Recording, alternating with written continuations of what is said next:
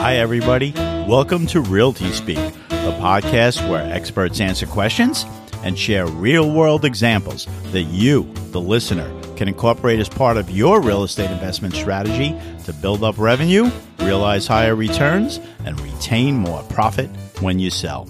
Without further ado, here is yours truly, Bill Widener, and this episode's guests. Today, I welcome Vinny Saunders, Territory Manager at Matrix Fitness, a fitness center design and equipment company.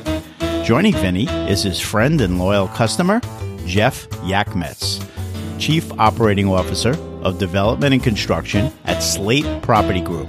Slate is a real estate investment and development company whose portfolio includes multifamily, mixed use, retail, office, land, and development sites. Welcome to Realty Speak, Vinny and Jeff. Good morning, Bill. Thanks so much for having us in today. Hi, Bill. Good morning. Thanks for having us on today.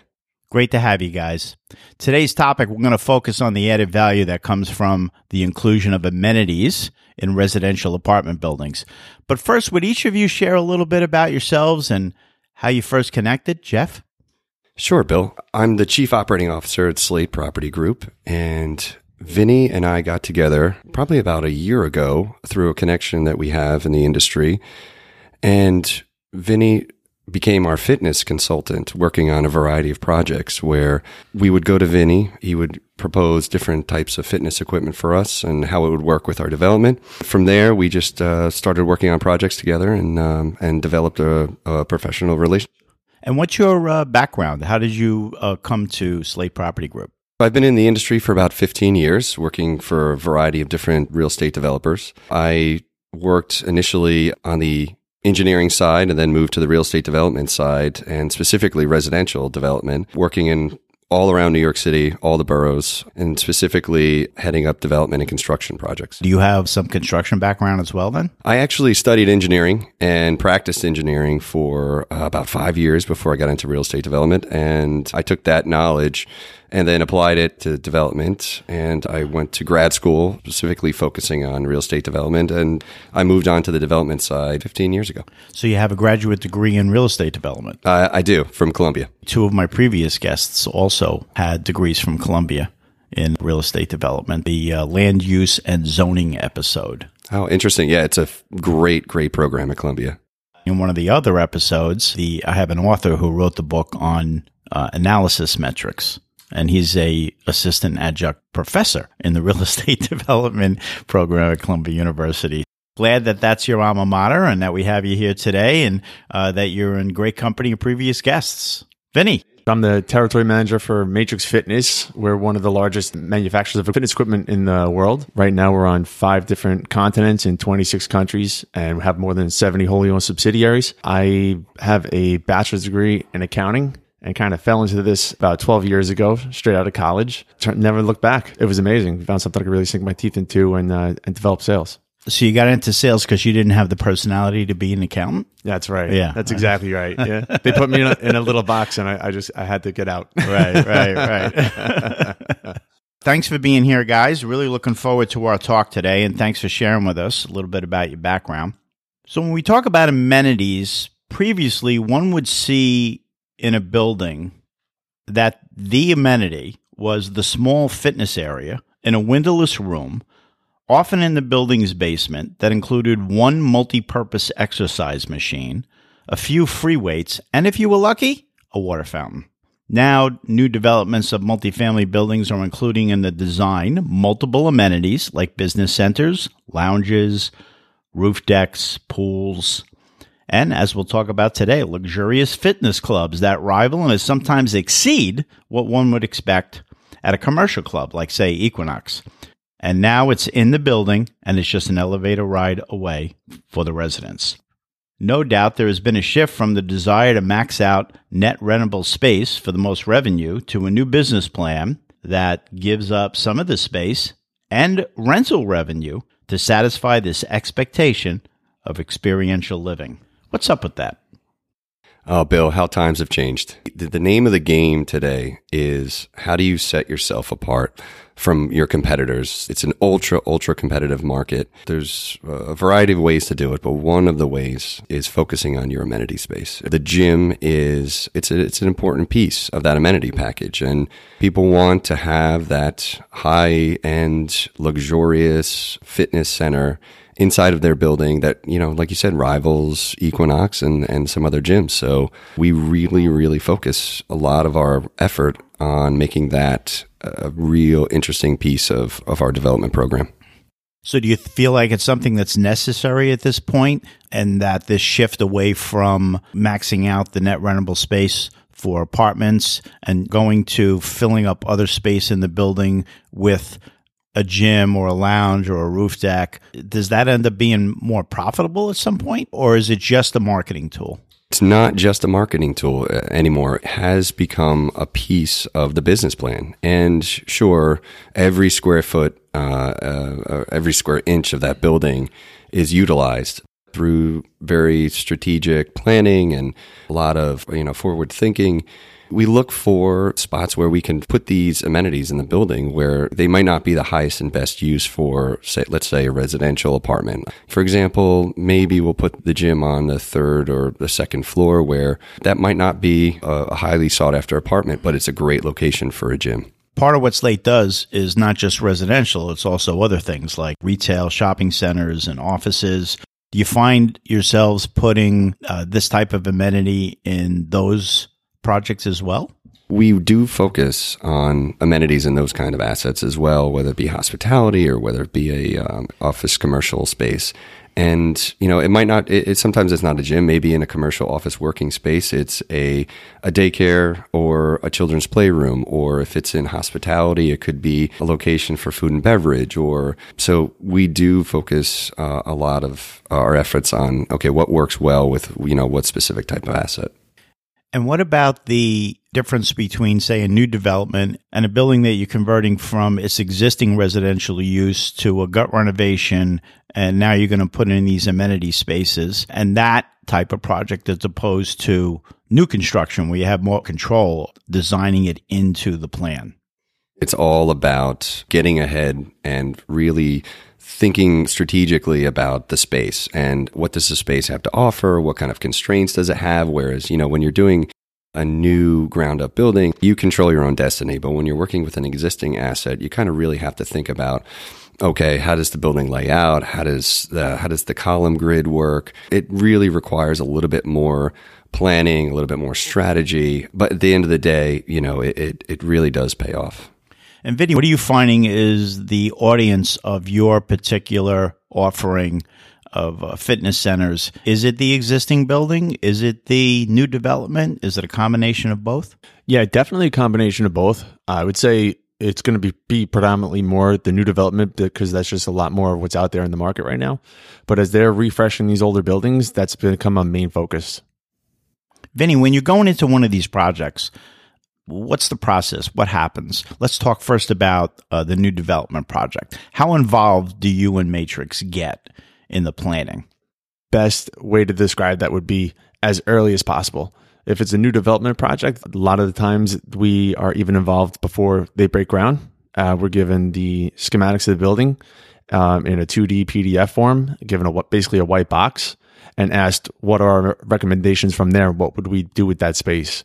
Then the kind of design process follows where we would just take that, put it into 3D renderings and make that space as functional as possible. So you're not just providing the equipment, you're actually providing consulting to the planning of it.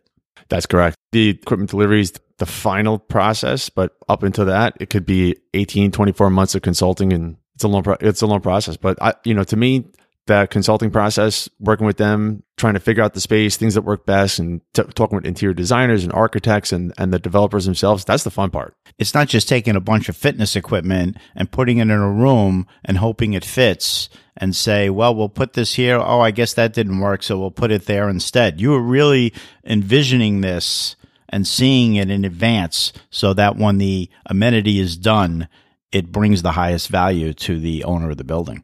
Absolutely. And that's one of the things we can do now with the 3D software we use is we can actually sit into the room, walk the room, and see how it'll actually lay out once we're in there. And more than just try to replicate somebody else's gym and pack the room with equipment, we try to do stuff that's a lot more on trend now in the fitness environment itself. So is that augmented reality or virtual reality? Yeah, we can use virtual reality, Oculus Rift, stuff like that. Yep. Wow. Oh. As a developer, we really like getting our consultants involved as early as possible. Even though the building is still sort of, only on paper, we're getting our consultants in, like brokers and consultants like Vinny, to give us that insight, because what it allows us to do is it allows us to very intelligently lay out the building, and for our end user, which is really the name of the game, it's to get the highest and best use and the most interesting layouts that we can get. Jeff, when you have this raw land or a building that you're going to convert, which basically almost makes it a brand new building, and you're having that first meeting of what are we going to put here? Who is at that meeting? That meeting usually starts with not only our design consultants, but also our leasing brokers and any kind of consultants that we're working with on the amenity side. Vinny would be part of that meeting. Definitely. From the marketing standpoint, it's almost important to have their input and have their input give us the right fit, the right layout, the right gym layout, the right amenity space layout, because for us to go down the wrong path and have a building that really doesn't appeal to your end user, which is your buyer, your renter, could be catastrophic for a new development. Are you also looking at other projects that are going to be coming to market about the same time that yours is coming to market? Are you looking at data on that to see what your competition is going to be at that time? Oh, absolutely. We're touring other projects. We're getting feedback from the market, getting feedback from the brokers, trying to get feedback from the renter themselves, trying to get that great sort of insight, anything that we can do to sort of make that building more appealing. So it's really just not a place to live anymore. It's an experience. It's a total experience. It really is. It's a community. It's, from everything from building relationships within the building, within the tenancy. It's kind of giving the tenants the experience. It's sort of appealing to the renter that's not in the building yet. We try to really focus on that sort of total package when we're thinking about these new developments, because the market is just so ultra competitive. Is your market primarily the 5 boroughs in New York City? Yes, our markets are New York City. We are looking at LA right now because we're finding value in LA. And we're also really focusing on New York City and 5-year forward looking, like what is going to be the next emerging market. That really is the name of the game, because to stay one step ahead of the marketplace is how you really find the value. And I know everybody has read the news that Amazon has just announced their new headquarters in Long Island City. We're now not even looking in Long Island City for residential, but we're actually pushing the boundaries now to Astoria and past Astoria, because that's where we're finding the value. What about other markets in the middle of the country? LA's on one coast, New York City's on the other. We don't focus in the middle of the country. That we really kind of try to stay to the major sort of metropolitan hubs. For us, it's staying with what we know. Any particular reason for that you can share? Just the space that we're in. We like the underutilized asset that we can find value in. And finding value is really the name of the game. And when you see these these big sort of hub markets, you can find the value a little bit easier than you would in some of those tertiary and secondary markets that are in the middle of the country. Going back to the amenities, what are some of the other amenities that you're putting into your buildings? They really can range from a lounge, a children's playroom. Within the lounge, kind of divide it into different sections. We will have like a gaming section and like a library. Again, we focus heavily on the end user and what is our target audience, right? So, for example, in the Upper East Side, where it's more family oriented, we're going to put in a children's playroom. We're going to put in sort of like maybe a nanny room. We're going to look at who our end user is. Whereas in another market, for example, downtown Brooklyn, primarily young professionals, we're going to do the high-end lounge with maybe the golf simulator, or we're going to have the hotel feel kind of lounge where people can have a cocktail after work or on the weekends, or the outdoor roof deck with the grill. So it really does depend on who our target audience is. The building that I'm in actually has a rooftop with a grill. love having a backyard in New York City. It's incredible. And it's really not a very expensive amenity when you think about it. If you have a roof deck already, you throw in a couple of gas grills.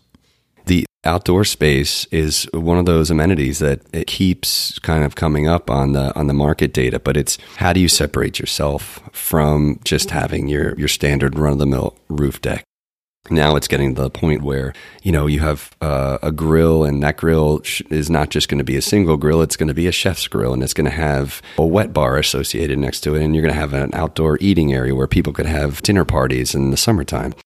And then the same thing, you want to incorporate that into your gym space. For example, we put a gym on the roof where we have the incredible views when people are working out. Vinny actually worked with us very closely when we were designing this gym to maximize everything that location on the roof had to offer us. Vinny, talk to us a little bit about that particular project, the planning that went into it, the timeline up for the design and the installation. Oh, yeah. So Jeff's talking about the Oriana, which is at 420 East 54th Street. And that was an incredible project. It was great to be a part of it. And it was totally unique because they took it a 38-story existing building and added basically an additional functional floor to it by utilizing the rooftop. And they split that roof in half with east and west views. And they put the entire gym, the cardio floor, facing out on the east side so that you get your first views of the day with the sunrise. And then you have your lounge and your grill and your cabanas and your seating all the way on the west side. So you get your sunsets when you come home from work and relax with a drink over there. So it was a really unique project. They had to extend the elevator up an extra floor up to the 39th floor. The whole building was under construction the entire time, moving people around. It was an incredible thing to see, and an incredible amount of manpower and hours that went into this project. That project is a great example of the forward thinking and planning. And Vinny got involved early on with me, and we really spent a lot of time looking at layouts and looking at utilization of the space and, what is going to be the proper sort of mix of pieces of equipment. And we pulled the existing tenancy and the marketplace, and we went around, and I actually did some due diligence in gyms and looked at, okay, who's using what. I talked to the gym managers to find out, okay, what's your most popular piece of equipment, and how many people are waiting for that piece of equipment. And when we were planning this, we actually we set up sort of a mock-up so that where we put a ladder on the roof so we could get a sense of what the people's views would be when they were working out. So it was so important for us to get that experience right. We took photographs and we kind of used that as in our marketing, imagine yourself working out on this treadmill, watching the sun rise over Long Island in the morning. Worked out very well for us. Do you have any available apartments there? We do. Although they are going quick. I mean, it's a very popular location. It's a great building, and we continue to deliver floors, and we have 2 floors left, and we put them on the market, and they're gone. They go real quick. Let's get into revenue and expenses around all of this, because we did talk a little bit earlier about the fact that you're giving up rental space, but it sounds to me like in some ways this could end up being way more profitable than the rental space would have been if it was just an apartment. And obviously on a roof deck, you really can't have an apartment. Let's talk about all these different costs that are associated with this, and then also the cost to actually create the space in the first place. And let's focus on the fitness centers. Vinny, I want you to talk a little bit about what a typical fitness center would cost from start to finish, including the planning, the design, the procurement of all the equipment, and then the installation of the fitness center. And then, Jeff, I'd like you to talk a little bit about the costs associated with this amenity. For example, the extra heat, the air conditioning, the lighting, the maintenance, additional staff. When we were sitting before we started recording, you talked a little bit about hiring people to actually come in and be part of the gym to do classes or training. And then what about reserves? Like, what's the expectation of life for one of these amenity spaces? What kind of reserves are you putting aside to replace it when it needs to be replaced? Vinny, why don't you start? I found that there's kind of like 2 ends of that spectrum when you talk about designing and equipping a good amenity space. And I feel like you get developers that kind of lean one way or the other. You get developers like Slate, where they understand that it's a race to be better and better and better than the next guy out there, to continually be putting out a better product. And then you get a developer that I've had the conversation with that says, hey, we feel that people don't really use our amenity spaces at all. And then I just have to be honest with them and say, hey, look, if you design them as an afterthought, they're going to be used as an afterthought. And that's really the best advice I could give. When you really take the time, like Slate does, to nitpick and do your due diligence and plan and get professionals in there that know what they're doing, it's going to be an outstanding product. They constantly are trying to create ways to engage the people that live there. That even goes down as far as the cardio. They could send out messages across the cardio screen while somebody's working out to say, don't forget to join us tonight for the mixology class on the roof deck, or the ALS walk this weekend in the park, or something else like that, and calls to action for the people that live there to create that sense of community and engagement. We provide the tools for them to stream their own on-demand content, social media platforms, things like that. You just want to make it an extension of their home. What's the typical size of a fitness center? And what about the typical cost, if that's something that you can share with us? There is none. Everything's totally different, and it depends on which borough we're even talking about. In New York City, space is a premium. We could be talking about 600 to 800 square feet. And if we go out to Long Island City, where they typically have an amenity building, we could be talking about 2,500 to 4,000 square feet. The budget is well into the six figures. So if we talk about, say, a 800 square foot, well-equipped fitness center, the equipment alone is going to be six figures? It could be. Depends on which level of technology they want to incorporate in there. We don't try to just pack the room full of equipment. One of the things that we're actually doing with Jeff's building at the Oriana is they have 2 apartments on the second floor, which they feel would be underutilized. So we're going to take those 2 apartments and we're going to make one more of like a strength and functional training room. The other one is going to be more of like a yoga and wellness studio. And that strength and functional training room, instead of jamming it full of equipment, we're actually going to be putting a huge strip of turf in there. And that way people could come in with their YouTube trainer or their personal trainer on Instagram and be able to, you would just provide them the tools to have the functional, fun workout. And if they want to go do a selectorized workout down a circuit line, they can go down to Planet Fitness. To Vinny's point, it's really important that you understand the feedback you're getting from your tenants and the market, and your ability to kind of pivot is so important. And that's what Vinny was talking about is a perfect example of that, where we got feedback. Tenants wanted some more space to do sort of group fitness or sort of that outdoor training. And we had this space that we were never really happy with. And all of a sudden we pivoted and sort of gave another amenity where there wasn't previously amenity. Jeff, you're penciling your analysis for a development that you're getting ready to plan and complete.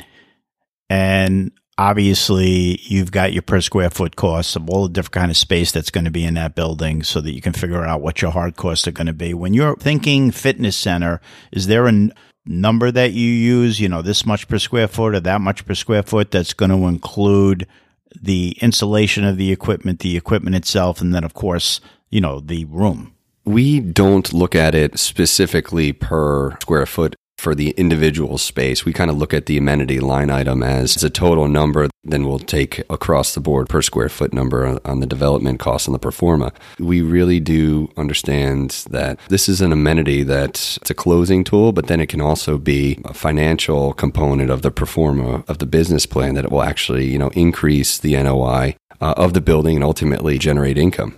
Well, explain that to me, because you have the original cost of it, and then you have the maintenance of it, which I touched on before, the electrical, the staff, the cleaning, the lighting, the air conditioning, the heat. How are you converting all that into increasing that bottom line, the NOI, the net operating income, and then ultimately increasing the value of the building over time with all that expense? So the one way that we look at it, depending on the development, for a year, throw in the amenity space, the package at no cost, and really get the tenancy to sort of get a feel for it and get the sort of popularity of the space.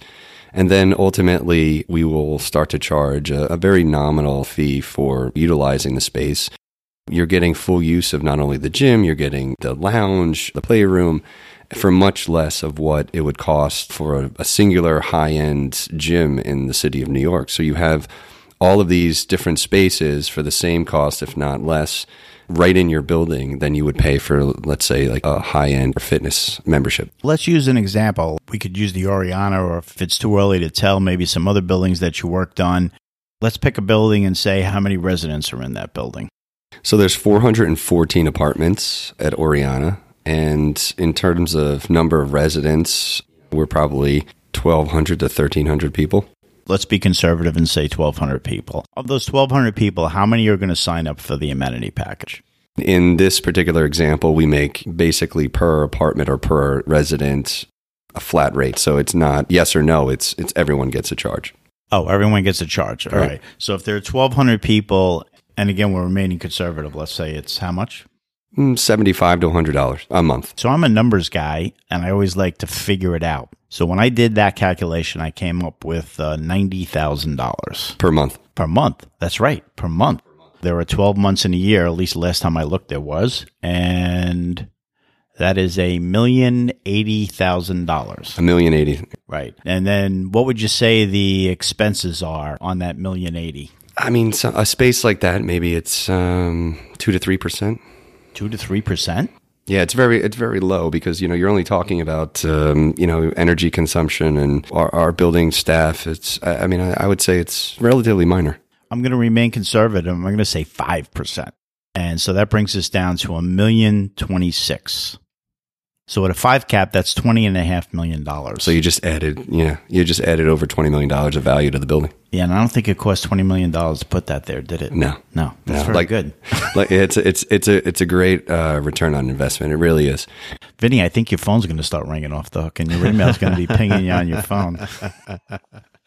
We're not giving away any trade secrets here, are we? No. This is all common. All right, cool. And you're right. I mean, $75 a month to have all those amenities, to have a world-class fitness center in your building. I mean, I can tell you that there's a building I know of, I'm not going to be specific, where, even living in that building, it's almost $100 a month to belong to the gym. And I can tell you that that gym is not like what you guys are describing here. So it sounds like an incredible value for the residents and also incredible value for the developer. The charge really, when you're looking at it relatively speaking towards a monthly rental bill, it's almost negligible.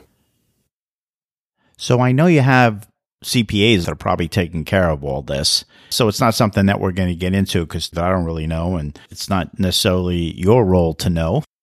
And we don't have a CPA here right now, but I do want to say to the listeners that, that there's a possibility that this comes under the part of a building that can be included in cost segregation depreciation, which actually accelerates what the normal depreciation is on a multifamily asset. So there's a benefit there to increase depreciation, which is a passive loss, and actually shelter some of the income. So in addition to the additional value that we just spoke about, there's also the possibility to accelerate depreciation. What are the liability risks of amenity space and the impact on insurance costs? A lot of developers ask, is this going to be a liability for me? What are the risks? It's really such a small risk factor to have these in. I mean, it's, is somebody going to get hurt in the gym? Is somebody going to get hurt on the roof deck? If we provide a grill, is somebody going to get hurt over there? Jeff, how do you look at things from that perspective on the developer side? Our insurance people, they're afraid of everything. When we look at something like this, like a gym, like you were saying, Vinny, it's so relatively small that it's not something that we are nervous about in the totality of looking at a building. You're more nervous about slip and fall outside than you are, one of your tenants having a problem in the gym space. But with that being said, we do protect ourselves. We include in all of our leases a gym rider that the building is providing the service, and almost utilize at your own risk. I think even more than the insurance conversation I've had more frequently with developers is acoustical issues. They'll say, hey, Vinny, how is this going to affect the people living around it, above it, below it, that kind of thing, and what can we do to mitigate those kinds of concerns? That's a great point, Vinny. We're always concerned about how whatever we put into the building affects residents and their lifestyle and quiet enjoyment. I do know, for example, that there's developments out there that are putting in CrossFits, and there's a lot of loud movements, and the residents were getting really upset with that. So what happened there? They had to mitigate the sound. The building developer had to invest more dollars in sort of separating those spaces so that it wasn't a nuisance to their tenants. So being aware of this up front, what are you doing in advance to make sure that you don't run into that?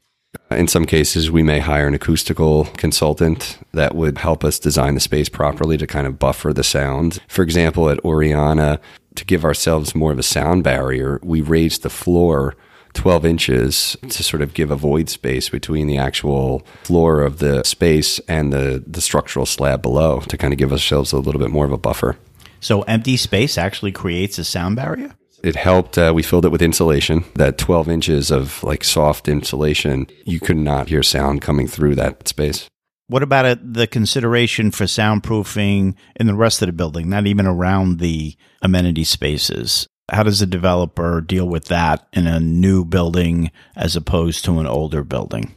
Space is a commodity in New York, so everyone's living right on top of each other, and you're placing as many apartments as you can on a floor. We take a lot of consideration and care in looking at the demising walls between apartments and how we insulate those, and 2 layers of sheetrock with insulation. And the code has a minimum requirement. We actually take it above that requirement. The apartment that I live in here in New York City in Manhattan actually is very quiet. And I've had other residents tell me that their apartments are not quiet. Why is mine quiet and theirs not?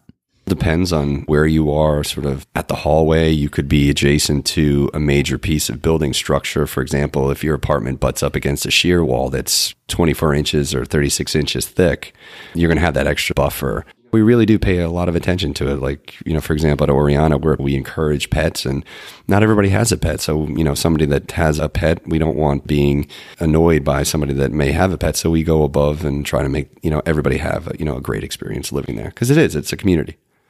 Vinny, let's talk a little bit about after the fact. What happens in a case where there's already a fitness amenity in a building, and now you're being called in after the fact to make it better, to fix problems? What happens there?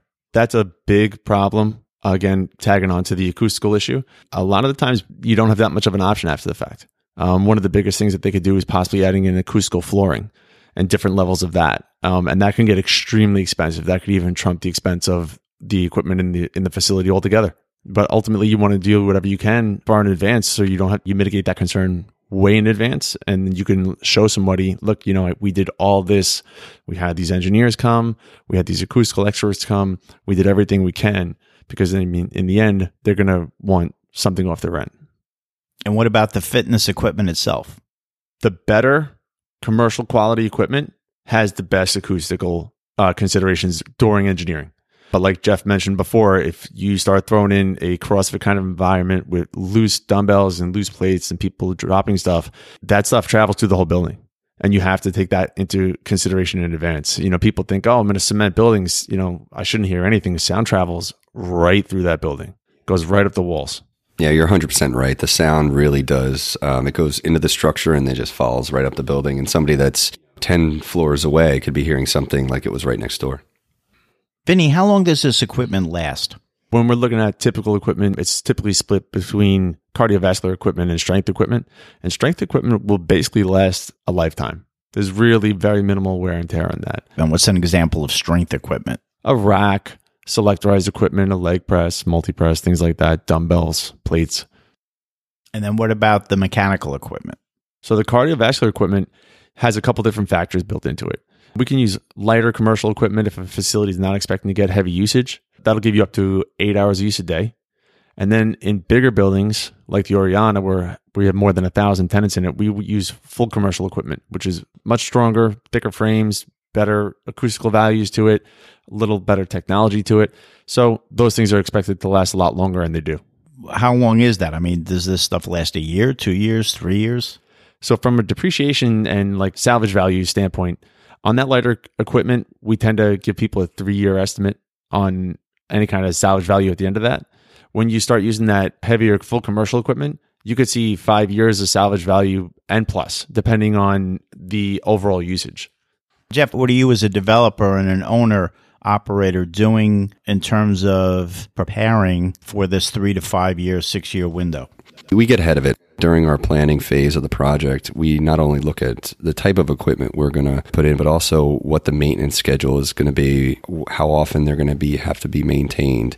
And, we factor in usage and the number of tenants that are going to be utilizing the equipment. And that all plays into our calculations of how long the lifespan of the equipment is going to last. In that estimate of 5%, well, you had said 2 to 3%, and I said, let's be conservative, and I said 5%. Would that cover these maintenance costs that you're talking about and the replacement of the equipment as time goes on? No, those were outside of the number we spoke about earlier. So when we're looking at annual maintenance or replacement, we'll sort of take that as a separate line item. But for us, we also try to factor in what our hold period is going to be for the asset. If we're holding an asset for, let's say, 3 years after stabilization, we're hopefully circumventing the replacement if we maintain everything well. That's why we really get into a heavy maintenance program.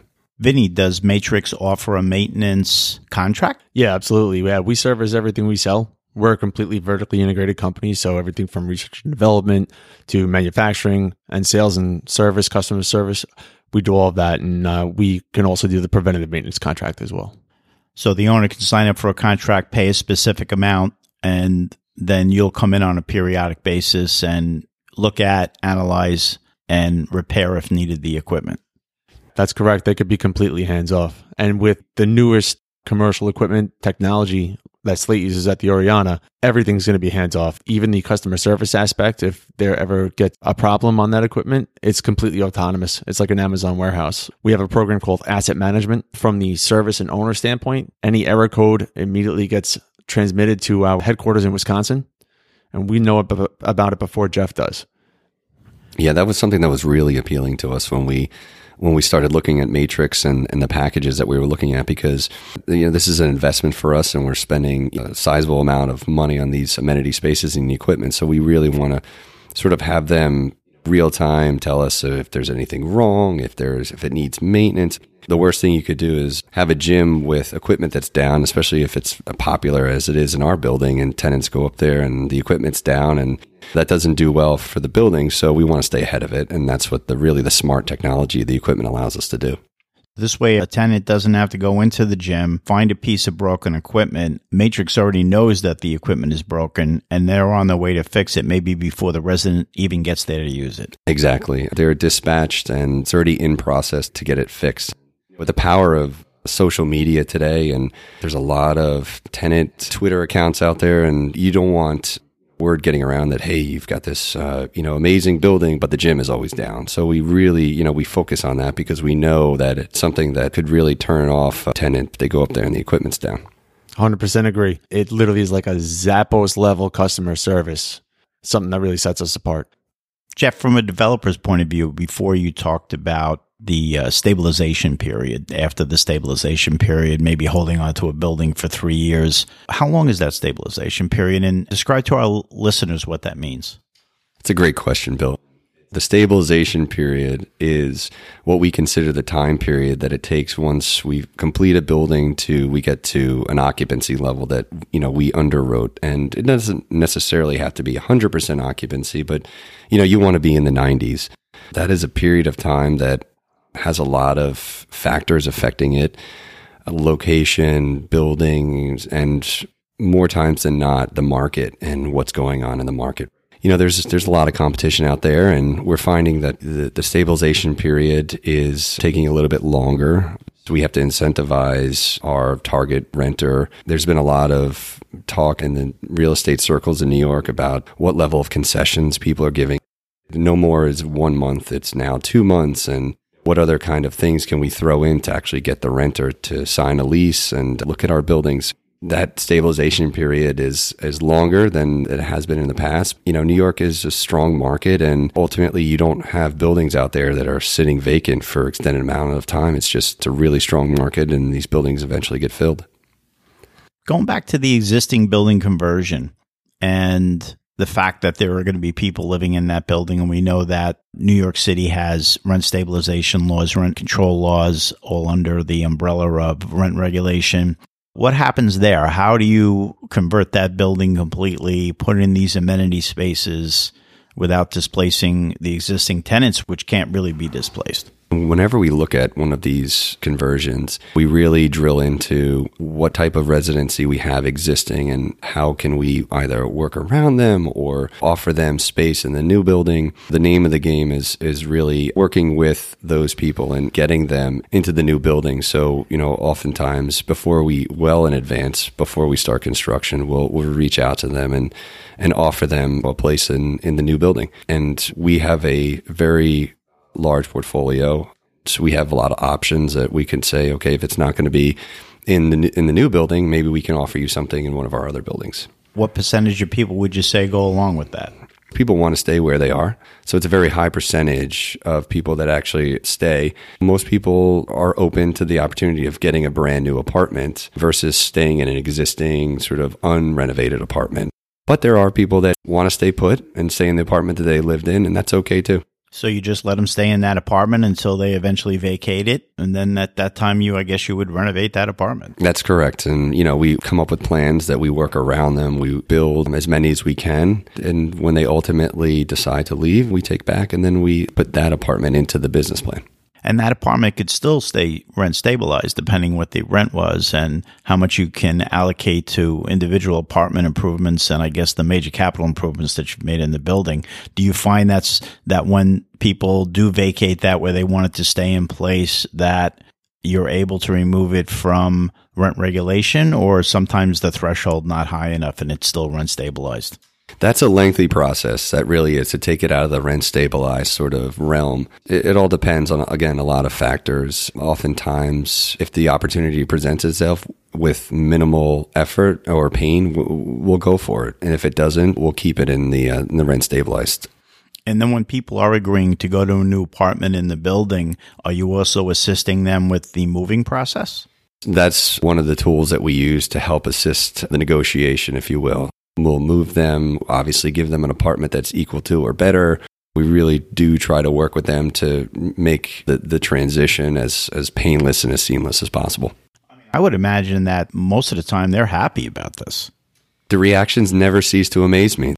In the city of New York, you would think that a brand new apartment with phenomenal level finishes and high-end brand new stainless steel appliances is going to be a no-brainer, but some people they're creatures of habit. They like their apartment the way it is, and they ultimately opt just to stay. Do you have a story that you can tell us? Like one story that you can say, yeah, we couldn't believe that this happened? We have a short, finite amount of time. We could be here all day with the stories that I have. But yeah, how about one? There was this couple. They'd lived there for years. They were just petrified to move one floor higher than they were. I don't know if it was necessarily a height issue or just they were, they loved their apartment. They've been there for years and years and years, and they opted just to stay. And you know what? It was kind of nice because they raised their family there. So I kind of understood. And so we gave them a really amazing hallway that they previously didn't have. They got a new hallway. That's kind of cool. But, I guess that speaks a little bit to the psychology of people. And you said they raised their family there. And so that's important to them. I mean, those walls had sentimental value. They had memories. And part of the process of them moving out of the apartment would have been the renovation of that apartment. And that would have destroyed those walls. So I actually think that's kind of sweet. It's just one of those things where it helped us understand the people in our building a little bit more. And you're right, after I sort of started thinking about it and the time that they lived there, it did kind of click with me and we wanted them to stay. I guess the key word here, and the word that you used in the last sentence, was understand. And it seems to me that both of you, Jeff and Vinny, have really tried to understand your final customer, the human being, the person that's going to be your end user. And that helps you really stand out and set yourselves apart. Yeah, it does. When I was first into the business, one of my mentors told me that something it stuck with me for a long time, which was a vacant building is completely useless. So if you have a building with no tenancy, you could have the best building, the best development. But if you don't understand your end user, your tenant, it's basically all for naught.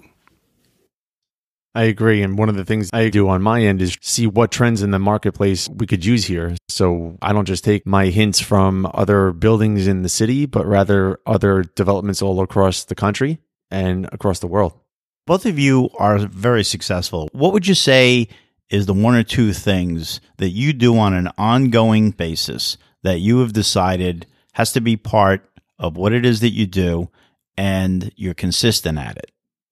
Learn from every development that I do. I take something with me from that particular development that was oftentimes a painful lesson, and then I apply it to the next development that I do.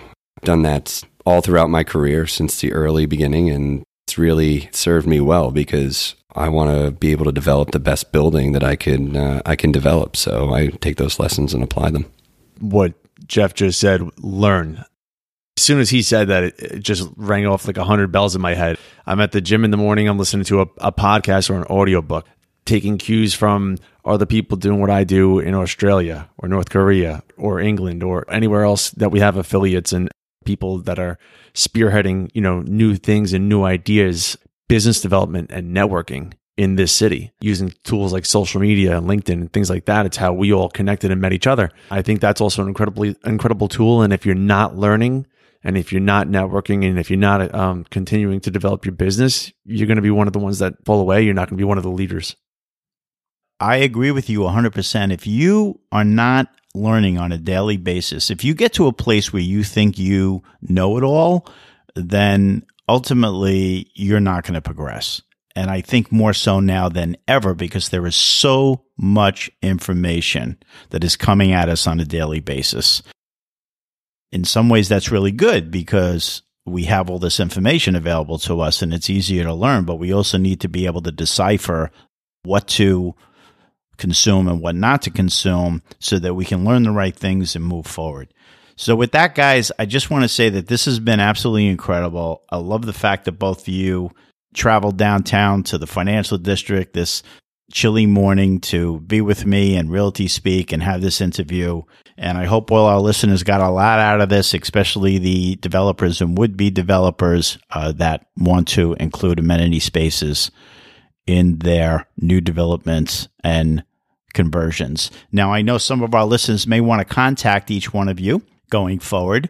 So, Vinny, just tell us, how would you like people to contact you? Cell phone number, email address? Sure. My cell phone is 631-478-7505. My email address is vinny.saunders@matrixfitness.com, or you can also find me on Vinny Saunders on LinkedIn. Vinny Saunders on LinkedIn. And you're a big LinkedIn guy, aren't you? Yeah, I'm a little bit of an influencer on LinkedIn. Yeah? About 15,000 connections right now. Wow. He's a big deal. Yeah. All right. That's definitely, I have a lot, but that's definitely way more than I have. And Jeff, how about yourself? The best way to contact us is check us out on Instagram, Slate Property Group, or Oriana NYC, and all our contact information is on Instagram, so you can find us there. All right, great. And I'm going to put that in the show notes, everybody. So if you didn't get a chance to write it down, you don't necessarily have to replay it because it'll be in the show notes. Well, thanks for that, guys, and I really appreciate you being here today. Thanks a lot, Bill. We really had a great time. I really enjoyed it. Thanks so much for having us, Bill. We had a great time. There you have it. Hey there, everyone. Thank you for listening. I'll look forward to you joining in for the next episode of Realty Speak, the podcast. You can subscribe right on the player and choose your favorite platform like iTunes or Google Play Music, or just search for us on your favorite podcast app like Podcast Republic, my fave on Android devices, or Apple Podcasts for iPhone. And please share our show with others. Just choose share on the player and choose your preferred social media platform. Of course, you can always reach out to me via the website at billweidner.com. That's BILLWEIDNER.com. And remember, it's not about us, but how we help you make the bottom line rise. Until next time.